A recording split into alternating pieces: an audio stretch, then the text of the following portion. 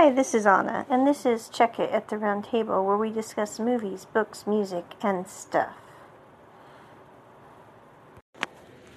Your Name, the anime. I watched the American version of this with English actors' voiceovers, and also I think they had changed the music to be more American than the original.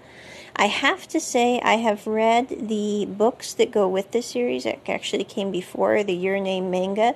It's one of the few manga series I actually pretty much enjoyed. It's kind of like a Lake House with Keanu Reeves and Sandra Bullock. It's about time travel to save people. Kind of cool. I did like many aspects of this movie, even though it was an anime, and as I have stated before, Mirai, not really into anime, but still. The storyline was good. The voice of the guy character in it had a good voice for the character.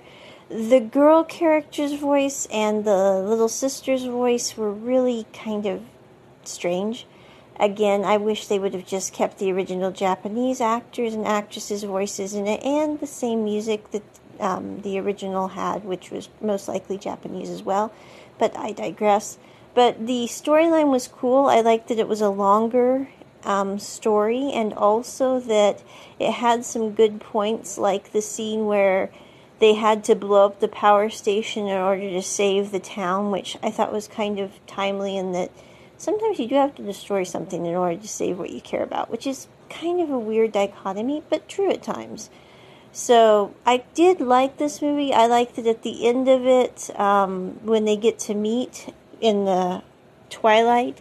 Instead of writing their names down, because the guy knows that they're not going to remember if he writes it down, he just puts, I basically care, and then that's what she's left with, and then she meets him later on in life. But I think that's kind of important, because it's not about, it just needs, people need to know you care. So anyway, I think this was a good movie. I'd give it an 8 out of 10. I would have given it a 10 out of 10 if I could find the Japanese version to watch with the actual voices of the original cast in it. But anyway, I understand that there are a lot of people that rant similar to me on this subject, so I'm not alone. What a relief. But again, this is Anna. Check It, Round Table.